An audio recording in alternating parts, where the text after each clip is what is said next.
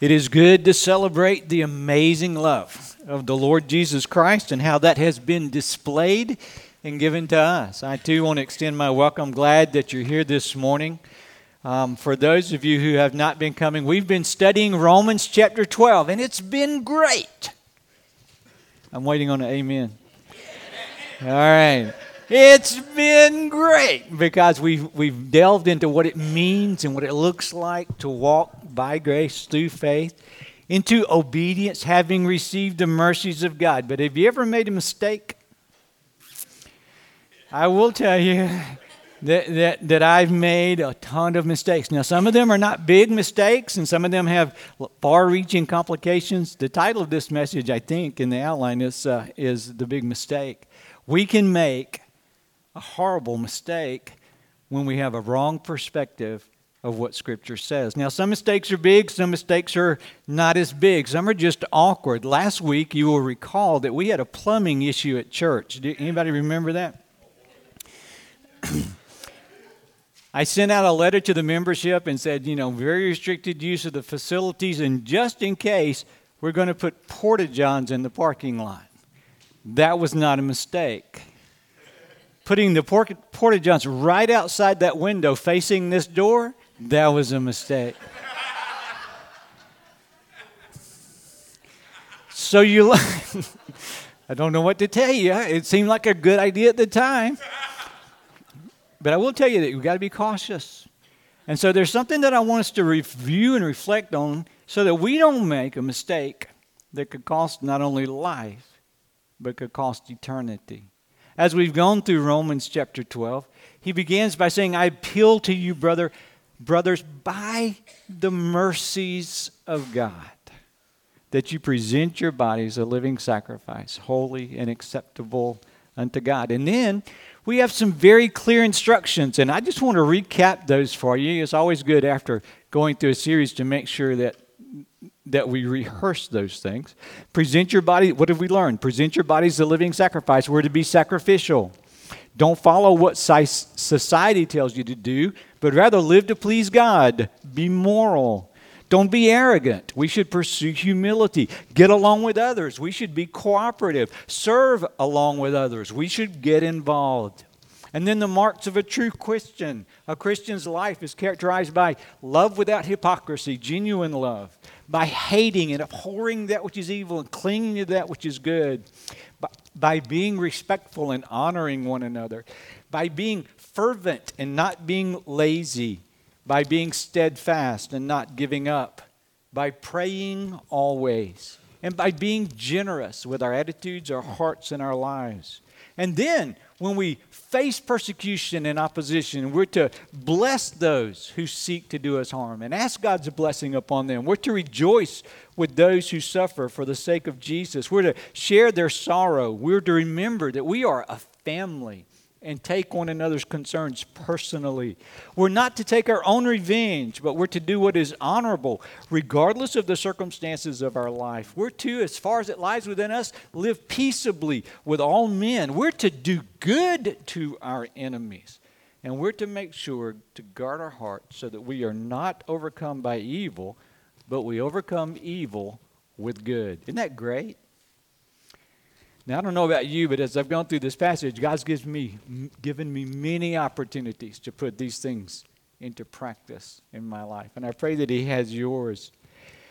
But the tendency is to say, this sounds great, it's going to be hard, but if I work on it really hard, if I really strive for it, I think I can do these things.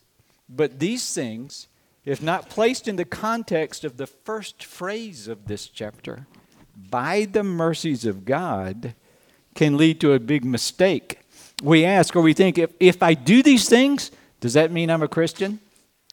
If I do these things, does that make me a Christian? Doesn't even wanting to do these things mean I'm a Christian? After all, it seems like most people don't.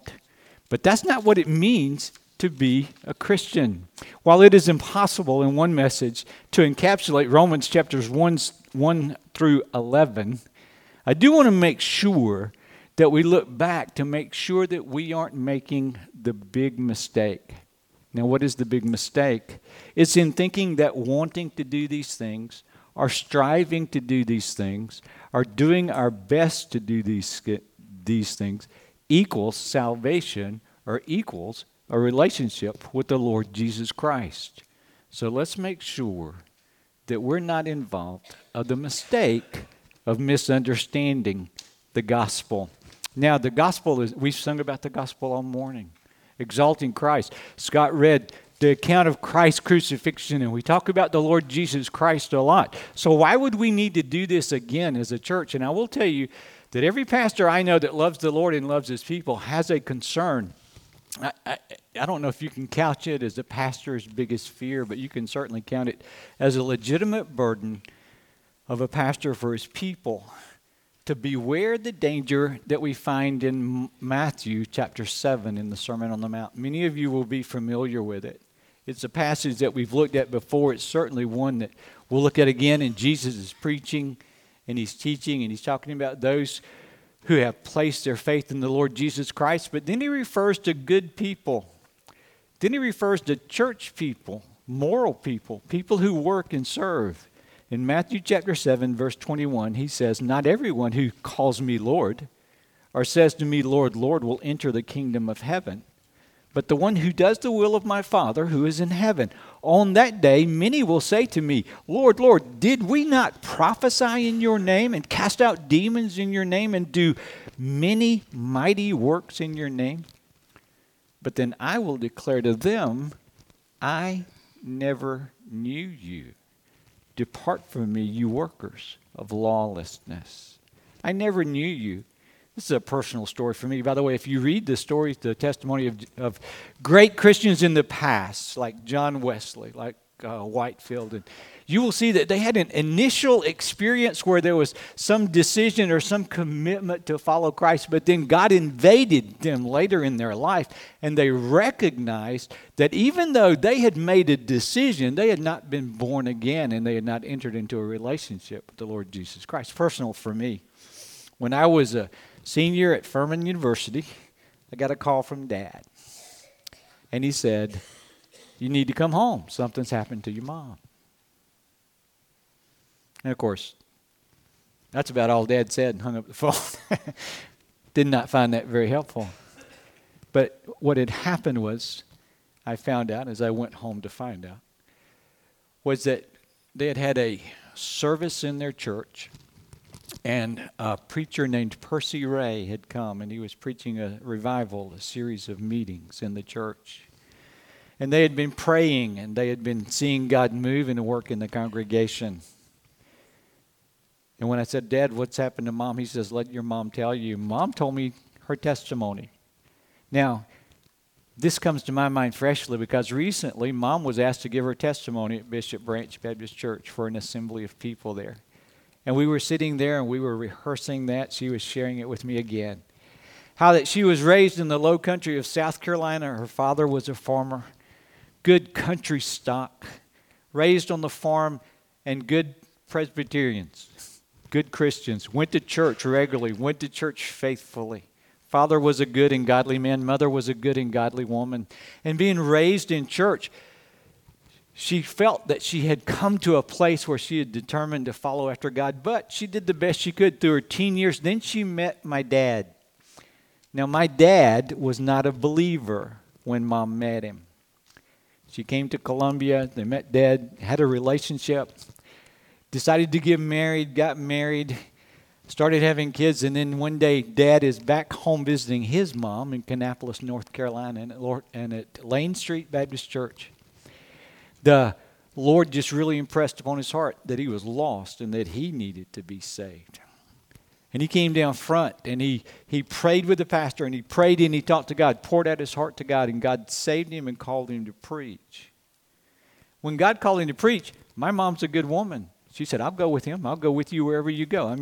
You're my husband. I'm your wife." And so they moved to North Greenville with 3 kids under 3 years old. Exciting times. Had a 4th kid while they were there. And she lived the life of a good pastor's wife. She would read the Bible and study the scriptures, went to church. Of course, we went to church every time the door was open. We were there all the time. and involved in every aspect of ministry in the church. And I will tell you that she was a great mom to us, and she was a great wife. But she came to the realization that she always had this question about whether she had really come to the point of complete surrender to the Lord Jesus Christ. Still felt this sense that there was something missing. Still felt this sense that there was something wrong. And in that revival meeting, the Lord convicted her that she had not come to the place of yieldedness, total yieldedness. She was being good, and she was being faithful, and she was serving, but she was not His. And in brokenness, she surrendered herself to the Lord Jesus Christ. After I was in college, after the kids were grown, after having been, I don't know how many years, 20, 30 years as a pastor's wife, she came to know the Lord Jesus Christ as her Savior. You see, the issue when we talk about the gospel is not simply that we make a decision to follow Christ. It's the issue of regeneration. How's that for a great word? It's a good biblical word. It means to be born again, to be made into something new, something that we've never been before. It is an act of God, unless we ever forget. Salvation always belongs to the Lord. Only God can save. Only God can save. Thank the Lord. And that is why the cross is central. This salvation is provided through the cross. This salvation is centered on the cross. This salvation is built upon the Lord Jesus Christ and His atoning death on the cross of Christ. As we sang about this morning, we see and we read of Jesus carrying His cross out of Jerusalem, the Via Dolorosa, going through the gates and up to Golgotha. We see Him laying on the cross, spreading out His arms so that the Roman soldiers could drive spikes through His hands, drive spikes through His feet. We see Him raised on the cross between heaven and earth. We see Him suffering pain, physical agony. We see more than that. We see the wrath of God being poured out upon Him. But we who are familiar with this story too often think this is a great love story. God sent Christ to be an example to us of sacrifice. He sent Jesus as an ultimate display of God's love. And that should inspire us to be sacrificial people and to be better people. But if we stop there, if that's all we see in the cross, we've missed it. We've missed the importance of the cross. We've missed the purpose of the cross. We've reduced the cross to some sort of inspirational story to help us on our way, to help us be better people, to encourage us to be good, to somehow find some favor with God. And we think this because the first mistake too often made is we don't think we're as bad as we are. We don't recognize our need of a Savior. We don't recognize that we have earned condemnation. After all, when I look around, I think I'm as good as the folks I know. And some of us are sitting here on the pews, look down the pew, say, I'm way better than that person down there. I'm way better than that person. I think we're okay. And compared to people who aren't even in the church, well, hey, there's no comparison. But we need to understand the condition of every person. We need to get some taste, some sense of that the Holy Spirit opens our eyes and we recognize just how bad off we are. By the way that happens is by the Holy Spirit. You'll remember when Jesus was preparing His disciples for His departure. It's recorded in John 16. He says, Jesus is telling them, I'm going to the one who sent me. And none of you asked me, where are you going? Because I've said these things to you. You're sorrowful right now. Nevertheless, I tell you the truth. This is Jesus to His disciples. It is for your benefit. It is to your advantage that I go away. For if I don't go away, the helper, the paraclete, the one who comes beside, the Holy Spirit will not come to you. But if I go, I will send Him to you. And here's what He does when He comes. When He comes, He will convict the world concerning sin and righteousness and judgment. What does that mean? He convicts concerning sin, which is unbelief. They do not believe in me. He convicts concerning righteousness. What is righteousness? Jesus has been the visible example of righteousness. But now He will convict because Jesus is going to the Father and you will see me no longer. He convicts of judgment. What judgment? Because the ruler of this world, sin and all sin, is judged. So what is the sin here? It's the sin of unbelief, of not believing in Jesus. And you say, well, I know that. I believe in Jesus. I believe that all have sinned and come short of the glory of God. We're all in the same boat. I believe there's none righteous, no, not one. It's not hard to convince people that they sin. What we've missed or what we've not considered or grasped or understood is the personal experience of standing before a holy God who is perfect in every way, who created us, who formed us, and come to the stark realization that I'm lost, I'm guilty, I am an unbeliever, I am weak, unable to do right, unable to be righteous or even think right.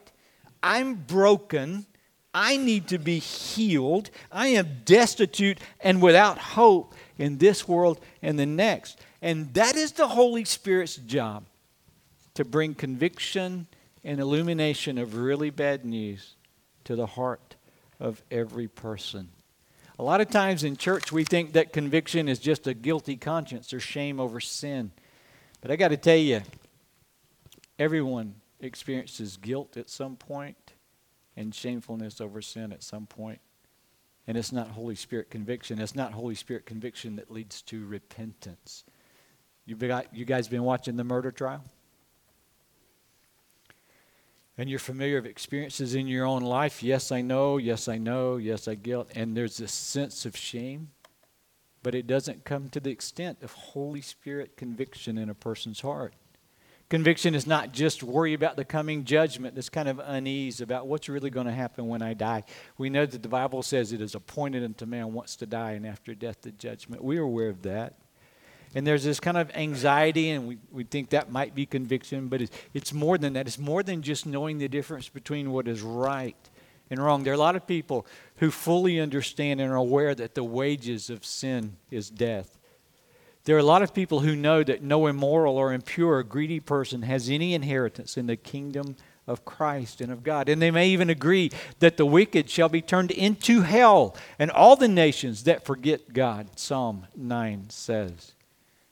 And yet knowing it, they continue to live in sin, continue to love sin, continue to embrace sin, understanding consequences, but far from being convicted of sin.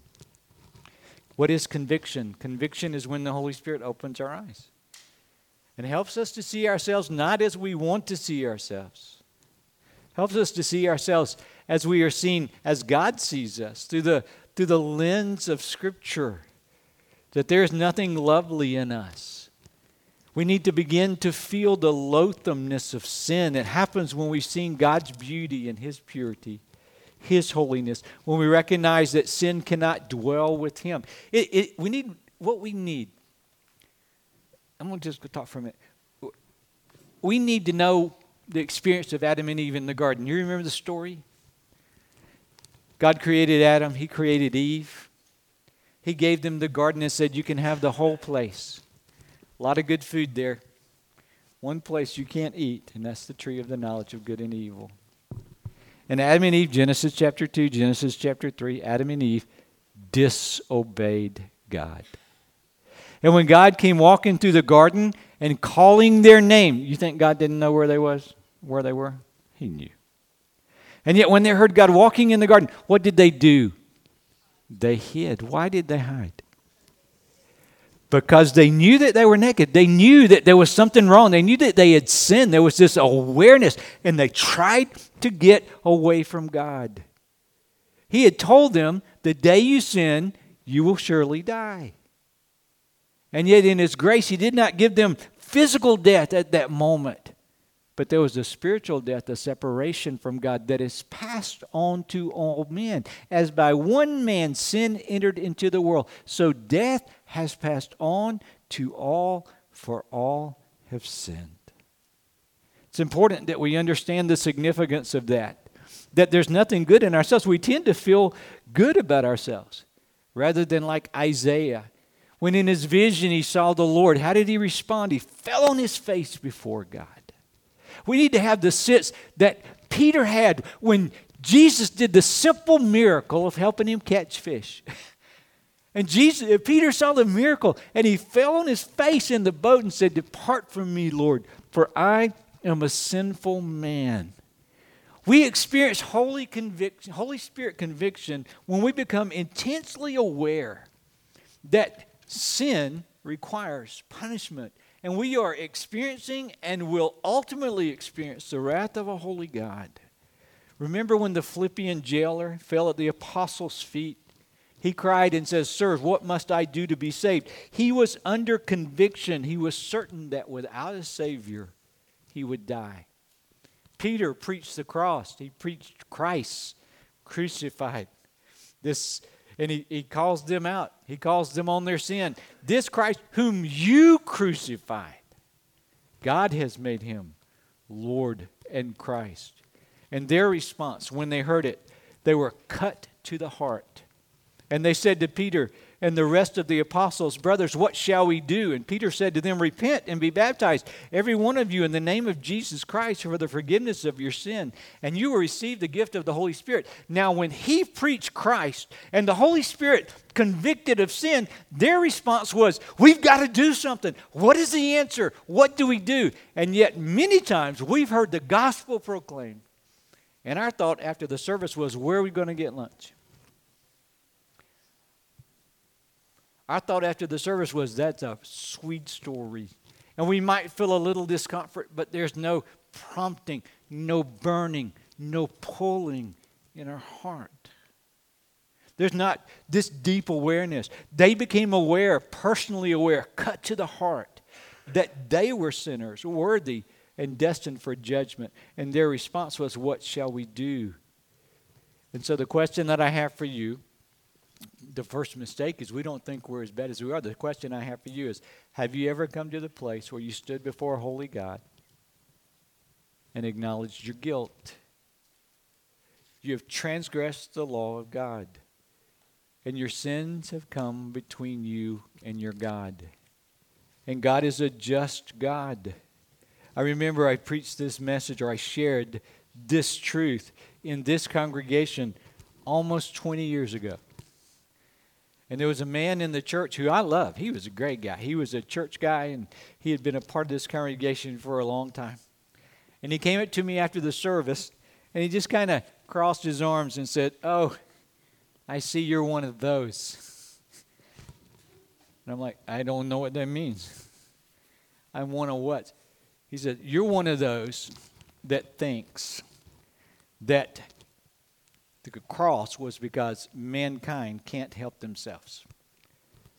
And we believe that the cross shows us how we can be right with God." And I said, "Well, no. Let's back up on this. I do not believe that the Christ cross shows us how we can be right with God. I do not. I believe that the cross is the only way we can be right with God. The whole point is that there's nothing good in man that commends himself to God. Do you understand that? Be as good as you can be. How good can you be? Be as good as you can. If you could be good enough to gain the approval and approbation and acceptance of a holy God, there was no need for Christ to go to the cross at all. One of the things that the cross does is it shows us our weakness and our need, the absolute necessity of the cross that we might know God. Big deal, big deal. The first mistake is that we don't think we're as bad as we are, but the second mistake is when we realize, hey, we're not perfect, we don't think God's really just. As a matter of fact, hey, doesn't the Bible say that love covers a multitude of sins? Doesn't the Bible say that His mercies are new every morning? Doesn't the Bible say that He's gracious and He pours His grace out on the good and the bad? Well, we haven't. The mistake is that we don't see God as He reveals Himself, in Scripture. God is just. You guys remember 2 weeks ago when we were talking about the justice of God? We went to Exodus chapter 23. We talked about how He established the ruling of justice and the parameters for justice and righteous judges on the earth among the nation of Israel. And He said that we don't take vengeance for ourselves, but there is always justice exercised against sin. God punishes the wicked. We know the verses. The soul that sinneth, he shall surely die. And a just judge acts justly. Boy, that sounds like a circular sentence, doesn't it? Let me see if I can illustrate it. Not too many years ago, Chrissy, my daughter, was driving down Haywood Road. What is Haywood after you cross Pelham? What's the name of it? That. Okay. Howell. She's driving down the road, and there is a pickup truck driving carelessly and recklessly, and he rear ends her. Now, the way that he hits her is he swerves off to the side, and he hits her driver's side rear bumper. Now, she was driving a 1995 Camry. It had about 4,000 miles on it, and it was good for another 400,000 miles on it. 400,000 miles on it, and I'll guarantee you we could have got another 200 or 300 out of it, all right? We were hoping that car would last for a long time. And that guy hit her and ruined the back corner of that car. And he didn't stop. He kept going. But he didn't get very far because the way that he hit her turned in his bumper in his truck, and just a little ways down the road, his tire went flat and he got pulled off the road. Someone who saw the wreck chased him down, found him. When the police came, they took the police to him, and that guy got a ticket. And we went to court. Now, we went to the magistrate's court down here on North Main Street, and I went in wanting justice. I didn't know exactly what justice looked like, but I was expecting it. And we went through this series of cases, and it was all very perfunctory. And then this guy's case came up. The highway patrol person told what had happened. This guy said, yes, I was guilty. I hit her. And the judge gave him some sort of small fine and said, don't do it anymore, and let him go. And I got to tell you, I don't know what was supposed to happen, but I got no sense that that was justice exercised. And I was angry. Have you ever seen a judge who did not dispense justice? How did you respond? What if a judge says, well, I'm a kind guy and I'm a loving guy and I'm just going to overlook whatever is going on? For a judge to be a good judge, he must execute justice. As a matter of fact, Proverbs chapter 17 says that, read the verse, he who justifies the wicked, lets them off, and he who condemns the righteous are both alike an abomination to the Lord, a stench before the Lord. Here's the deal. We don't believe God is just. We believe love covers a multitude of sin. We just do the best we can. God's going to be okay with us. If He grades on a curve, we may be a B- or a C+, but at least we're not an F. We see Fs in the class. That's not us. But the truth is, God is just, and if you are not His, if He has not made you new, if He has not given you life, if He has not forgiven your sins, you are facing the wrath of God. Now, Romans chapter 1, as you're being turned over, and in the future, as you are storing up wrath for yourself, Romans chapter 2. And the clearest picture, the only picture necessary to see God's judgment is the cross of Christ. We undervalue the cross, folks. We undervalue the cross. Jesus, God in human flesh, fully God and fully man, willingly goes to the cross. And there God pours out His wrath upon Him. Jesus, on the cross, experiences more than physical torment. Now, listen, did it hurt to have nails driven in His hands? You can imagine that it did. Did it hurt to have nails in His feet? Of course it did. Did it hurt to have his body beaten and flayed and crowns of thorns pressed upon his hands? Of course it did. Of course it did. But so much more happened on the cross. God's penalty for sin, the day you eat of it, you will surely die. God's penalty for sin was poured out upon his Son on the cross. God turns his back on his Son, on himself. My God, why have you forsaken me? It was more than physical suffering. There was a thief on his right and a thief on his left. Both of them were suffering the same physical pain that Jesus suffered. Neither one of them was atonement. Why? Because they weren't worthy, but also because the Lamb of God, Christ, received the punishment for sin. And that is a stumbling block for some. How could one man's death cover the sins of all people for all time? And it's because of the worth of that one man. It's because of who Jesus is and what he accomplished. God made him who knew no sin to become the righteousness of God, or to become sin that we might become the righteousness of God in him. Listen, just listen. Surely he has borne our griefs and carried our sorrows. We esteemed him stricken. He was smitten by God and afflicted. He was pierced for our transgressions. He was crushed for our iniquities. Upon him the punishment was laid that brings us peace. With his wounds we are healed. Why do we need it? Because all we like sheep have gone astray. We've turned everyone to his own way, and the Lord laid on him the iniquity of us all. As you continue to read Isaiah 53, you see it was the will of the Lord to crush him, to pay the penalty for our sin. And I pray that God will open your eyes to see the justice of God against your sin poured out on Christ on the cross. You're familiar with the old song, Man of Sorrows, what a name for the Son of God who came, ruined sinners to reclaim. Hallelujah. What a Savior. We need to grasp the depth of what Christ accomplished on the cross. It is the only way that God can be both just and justifier of the wicked. It is the only way. God's atoning death. I want to read a passage earlier in Romans. We already talked about wrath in Romans chapter 1, wrath in Romans chapter 2. Let's get to Romans chapter 3. In Romans 3, we see the righteousness of God has been shown apart from the law, which means our good works cannot bring about righteousness, and good intentions won't do it.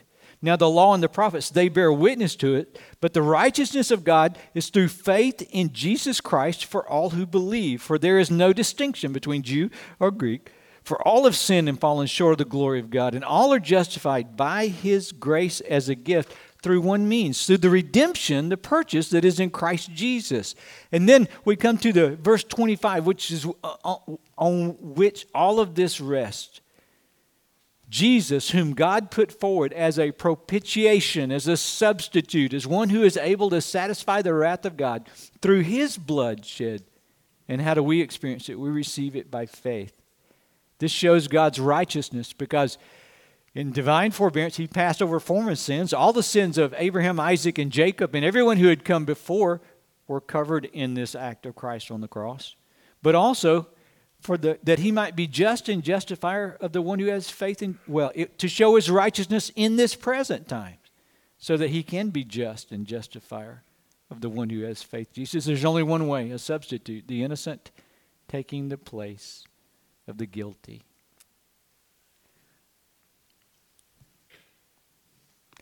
Here's my concern. We water down the gospel, and we've heard such a watered down gospel that we think so much of Christianity is to help us be better people and help us be moral people. And really, the law and the scripture all bring us to the point of the fact that apart from Christ, we can't be. There is no salvation in any other name than the Lord Jesus Christ. Last week, I had a guy say, "You're one of those religious nuts." And I said, "Yes, I am. Sign me up." Can I tell you why? Why we all ought to be some of those religious nuts, some of those weirdos who do things differently and act differently? It's because of what Christ accomplished on the cross. And when we respond in repentance and faith, He changes us. He changes our relationship to sin and what we think about sin. He changes our relationship to God. Now we have one. A loving Father who loves us and cares for us. He changes how we view other people. Where they used to just be irritants or a means to the end, now they're people that Christ died for. He changes our perspective, changes our view, changes our world, and it makes us believe differently and behave differently and act differently because of the gospel of the Lord Jesus Christ and the life-changing power of God as He brings us to life, regeneration. As I mentioned earlier, we cheat. The biggest mistake we make is we say, I'm willing to go to church and I'm willing to go this far, but I'm only willing to go so far and no further. And like the rich young ruler who comes to Christ and says, sign me up. You're a great teacher and I want to be part of what you're doing. Jesus confronts us with the law that shows us the unwillingness of our own heart to yield, to surrender, to give up. And many, like the rich young ruler, go away sorrowing because we're not willing to release what we're holding on to. The mistake that we make is a mistake of a hardened heart and a stiff neck and an unwillingness to yield and repent. And we get confused about repentance. We think repentance is just feeling bad. Repentance is not that. Repentance is regenerated in us by the Holy Spirit, where He makes us see the sin that we used to embrace and hate it, and see the Savior that we used to reject and embrace Him. And it changes the direction of our life. It is surrender, it is yieldedness, and it is faith, and we have replaced it with saying some words and making a decision. And I have a problem with that. I've had this conversation so many times where people said, hey, I'm doing what the Bible says. It says, if thou shalt confess with thy mouth the Lord Jesus, that Jesus is Lord, and believe in your heart that God raised Him from the dead, you shall be saved. For with the mouth confession is made unto salvation. Hallelujah. Those statements are true. We don't understand the depth of them. In the day that was written, there was a Caesar who said he was Lord. And if you bowed to any other Lord except for him, the penalty was death. Now imagine a phalanx of soldiers or a small group of soldiers coming up to you as you're walking down the street and saying, say, Kaiser Kurios, Caesar is Lord. Confess with your mouth that Caesar is Lord. And you stand there and you say, I can't. He's not. Christ is Lord. Christos Kurios. And the penalty for that confession was immediate physical death. It goes from being a decision, a belief, believing that Jesus is Lord, to the confession that I have given my life to Him and I am willing to give my life for Him because of who He is and what He has done. Do you understand what I'm saying? We've cheated. We've not gone all the way. We've done just enough to satisfy a conscience without experiencing complete and total yieldedness and surrender. So, I need to end this sermon, don't I? This is so important. Listen. I pray that the Holy Spirit will convict you of sin. If you've never been convicted of sin, if you've never done like the old song says, it's me, Lord, standing in the need of prayer. It's me. If you've never come to that place, I pray that you'll open your eyes and recognize that your sins have separated between you and your God. The second thing that I pray that you will recognize is that it's not a religious life that saves you. That it is a life yielded to the Lord Jesus Christ because of what He accomplished on the cross. And apart from salvation, you are destined to eternal judgment, now and for eternity. And that you will put your faith not in what you can do, but in what Christ has done. You see, knowing all this is no benefit to you. This is Romans 4, by the way. There's no benefit to you if you don't come to Him in repentance and faith, in trusting your life to Him. Here's the call. It's the same thing that Jesus told Nicodemus. One thing you must know, you must be born again. How does that happen? For God so loved the world that he gave his only begotten Son, that whosoever believes in him will not perish, but have everlasting life. God did not come into the world to condemn, because the world is condemned already. And that's why we need a Savior. And the good news is, we don't have to pay the penalty for our sin, because Jesus paid it all. He satisfied the righteous requirements of the law. And then he paid for all of those times, all of those experiences where we broke the righteous requirements of the law.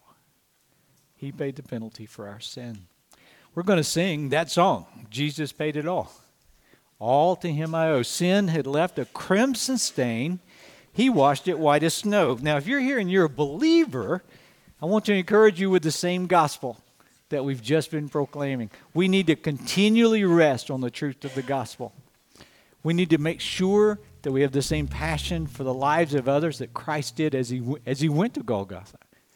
If you're here and you've never experienced this in your life, I would encourage you to, I'm praying that the Holy Spirit will open your eyes, that he will draw you, convict, and that he will grant you repentance. And we would love to talk to you personally about how you can know this. But it's more important that you talk to God. It's more important that you talk to him. Talk to him directly as we sing. Let's stand together.